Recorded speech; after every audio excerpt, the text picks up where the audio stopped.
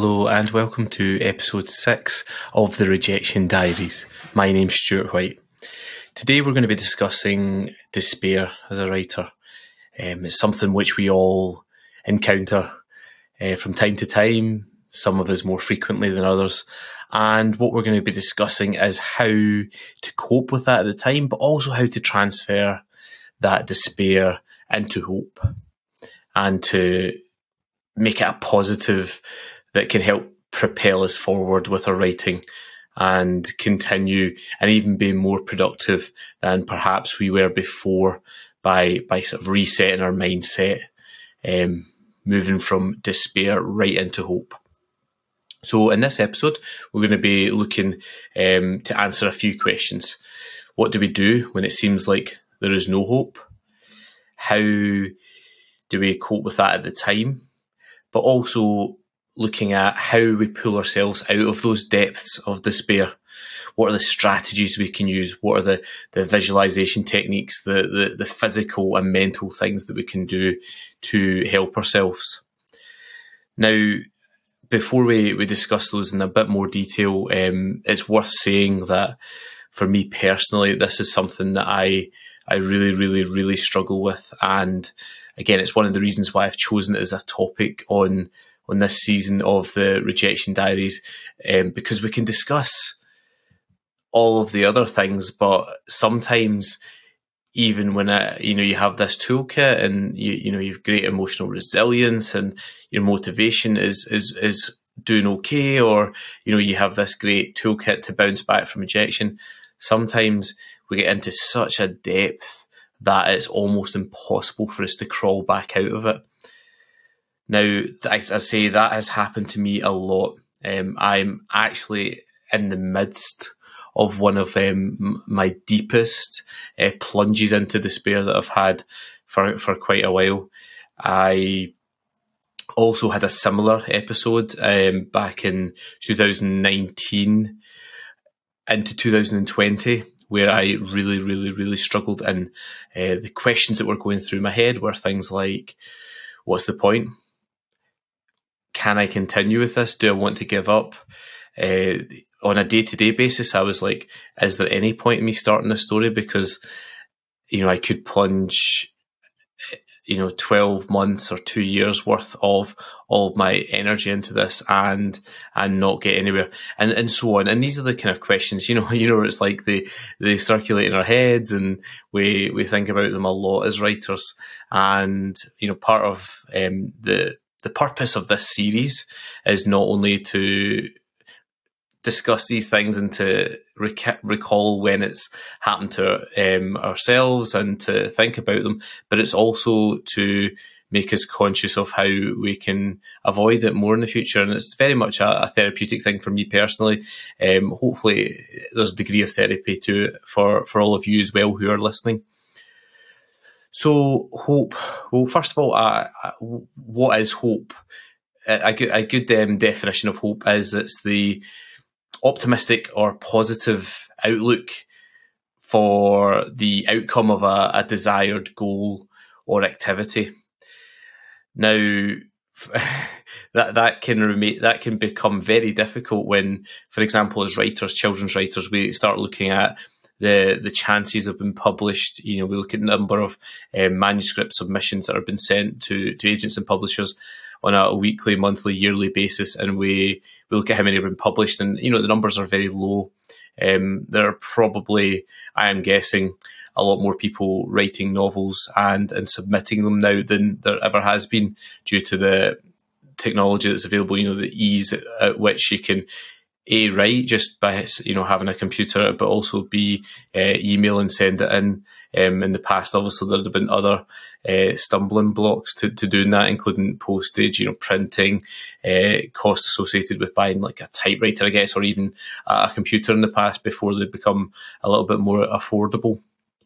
So the numbers are high, so the odds are lower, which makes it more difficult for all of us. But we still have hope. I think anyone who's listening to this obviously still is hope. I think if you have got to that despair point, you're probably not even tuning into podcasts about writing. And so that is a great first positive for everyone who's listening right now. You are tuned into this, which means that you must have some hope in there. No matter how low you've gotten, you must have some hope, or you wouldn't even be bothering. For me, I like to believe there's always hope. The only way that there is no hope for me or for anyone else is when you give up forever, when you give up entirely. And otherwise, I think hope must persist there on some level, even if it's very deeply buried beneath a whole rubble of despair. And one of my favourite quotes actually about hope is the one from Star Wars, which you've probably all heard before, but I'll read it because it's beautiful and it's also very optimistic. And it's, hope is like the sun. If you only believe in it when you see it, you'll never make it through the night. And for us writers, that's the equivalent of if we only hope when things are going well, when the writing's going well, or we're being noticed in competitions, or agents are picking up our novels and asking to read a bit more, or we're getting that the feel good side of it, the external verification from others. If we only have hope, then you're going to struggle. We're all going to struggle, and I think that if you are persisting and continuing with your writing, despite all the various obstacles there is, then there's always going to be hope for you. But it's important for us to try and keep that at the foremost of our mind. And as I say, I love that. That's a beautiful quote, and it's one that's worth pinning up or popping on a post-it and sticking it just above your computer when you're working away. And it just that's a nice motivational compass for us to keep us in the right path. So when you are feeling as low as you possibly can, when you're in the real depths, as I say, I'm there at the moment and I'm not writing anything. I'm planning a little bit. I'm doing a bit of thought into a new story. I basically have given up on the story I was writing there, which was my bounce back novel from the Mars novel that I'd sent off to agents and received rejections or no replies from agents for. And that bounce back novel was good. It sort of helped me move on from the previous one, but there are issues with this one, and my motivation was so low, and I'd given up a little bit on that, and I've been looking at this new one, which is exciting. It's always exciting looking at something new, but even then, even though I pretty much have a clearly thought out linear plot now, based upon really in-depth character work that I've done, I just don't have the energy to actually write the book now, and it's strange because surely the hard work is coming up with the story, but I've got the story. I just don't have the will or the energy to actually sit down and type the words and spend an hour a day or half an hour a day or 2 hours a day, whatever I can spare. And I actually can probably spare it at the minute. I've just finished school for the term, and there's just not that energy there to do it. The despair is quite deeply embedded within me. I know it'll pass. I do know it'll pass. I am very aware of various strategies I could be using to help me with it. And I will use those, and I will overcome this, and I will get back to it. And I know I'll write that book very soon. And that's that. There's something reassuring about that when I say that out loud to all of you just now. And for those of you who maybe are in a similar situation, it really is worthwhile saying things like that out loud, positive messages, positive mantras, positive goals, and just saying, I will finish the novel, I will write it.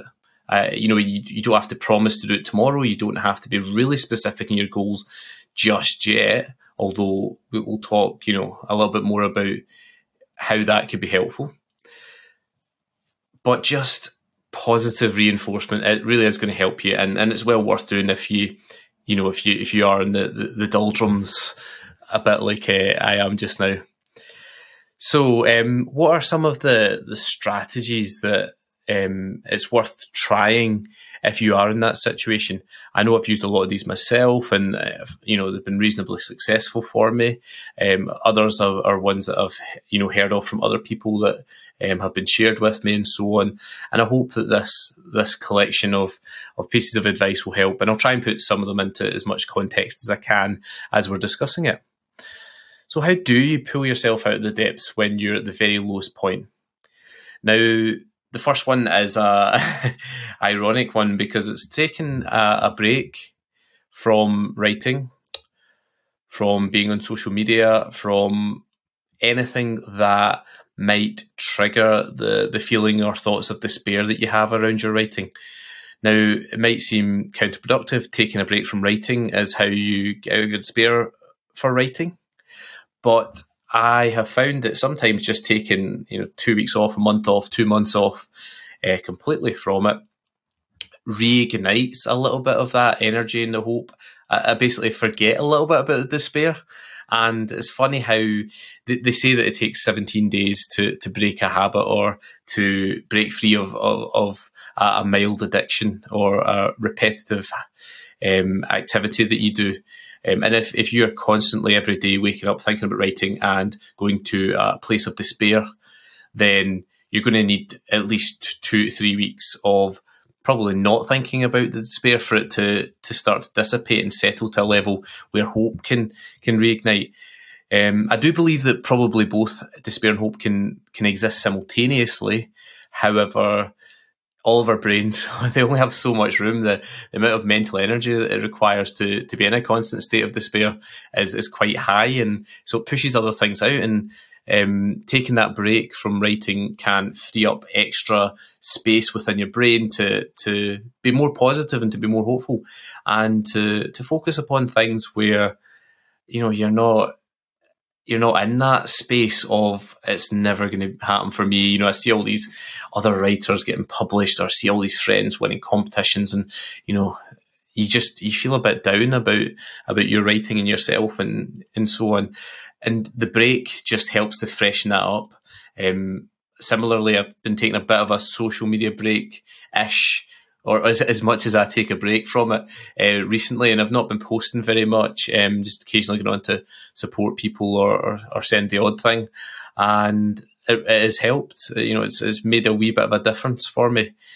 So taking a break from either the writing itself or social media can have a big impact. And as I say, 17 days, so looking at 3 weeks or so, if you can do that, it will have changed your neural wiring by that point, and your space in your brain, that mental space, will be less consumed by the despair, and hopefully that generally means that space will then be occupied by more hopeful thoughts and hopeful, therefore, actions and productive motion for you going forward with your writing.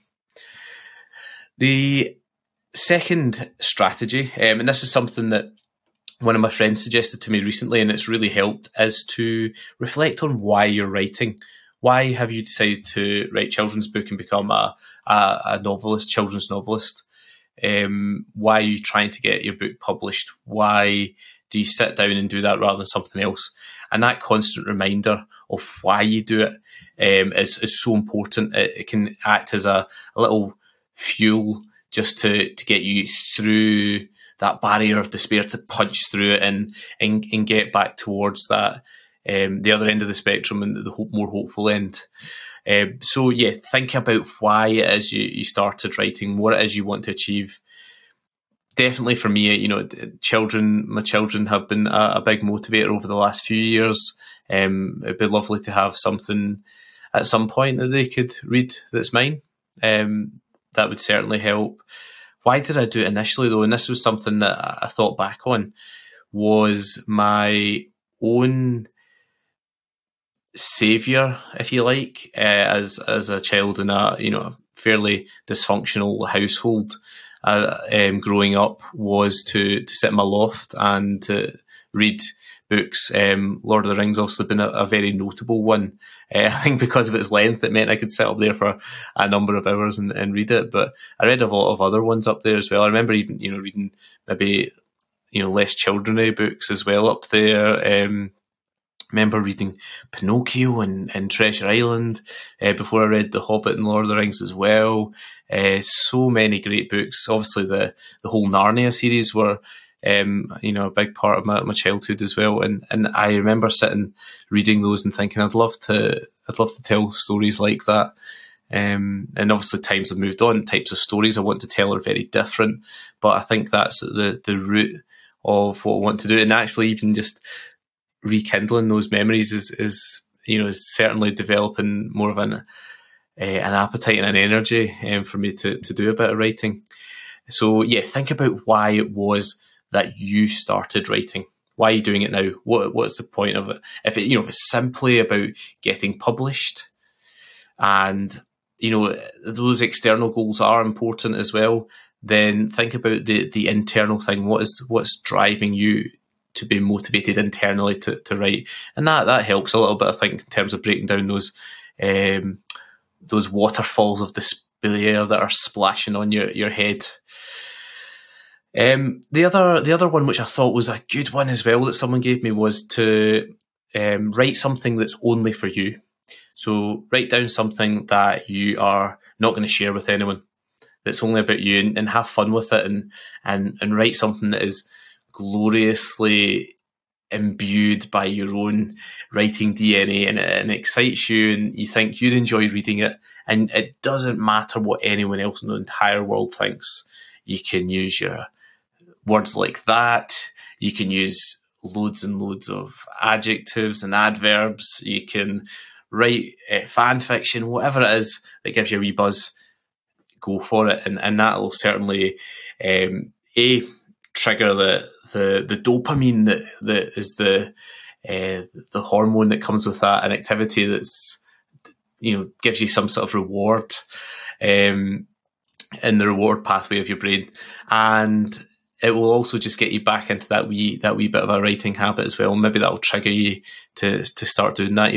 I think like 3 weeks of sitting there writing some brilliant fan fiction or something that is that's going to amuse yourself is a great way to break down those barriers of despair, I think. Another very good one, which I thought about, which has helped me, is just completely forget about everything you know about the industry, about your chances of publication, all the bits of advice and blogs and so on that you've read on the websites, on social media, and write like you're a brand new writer.